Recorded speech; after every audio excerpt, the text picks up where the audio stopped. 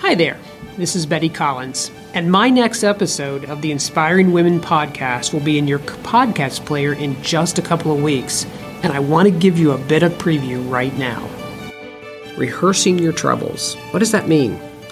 If you constantly have conversations, you're at your desk, you're thinking, you're talking, you're laying awake at night, and you're playing something over and over, and it consumes you. That's what I'm talking about. And it could be, it can be any kind of trouble. Trouble is what you feel is, something that's causing stress or chaos in your life, or it's a problem, or whatever it is.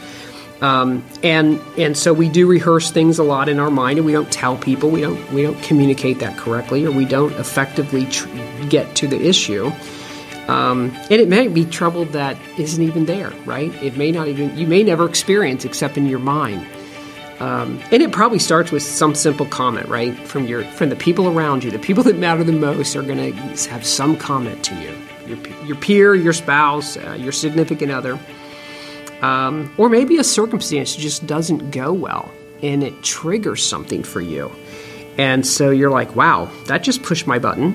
And you start, that trigger just starts the rehearsal.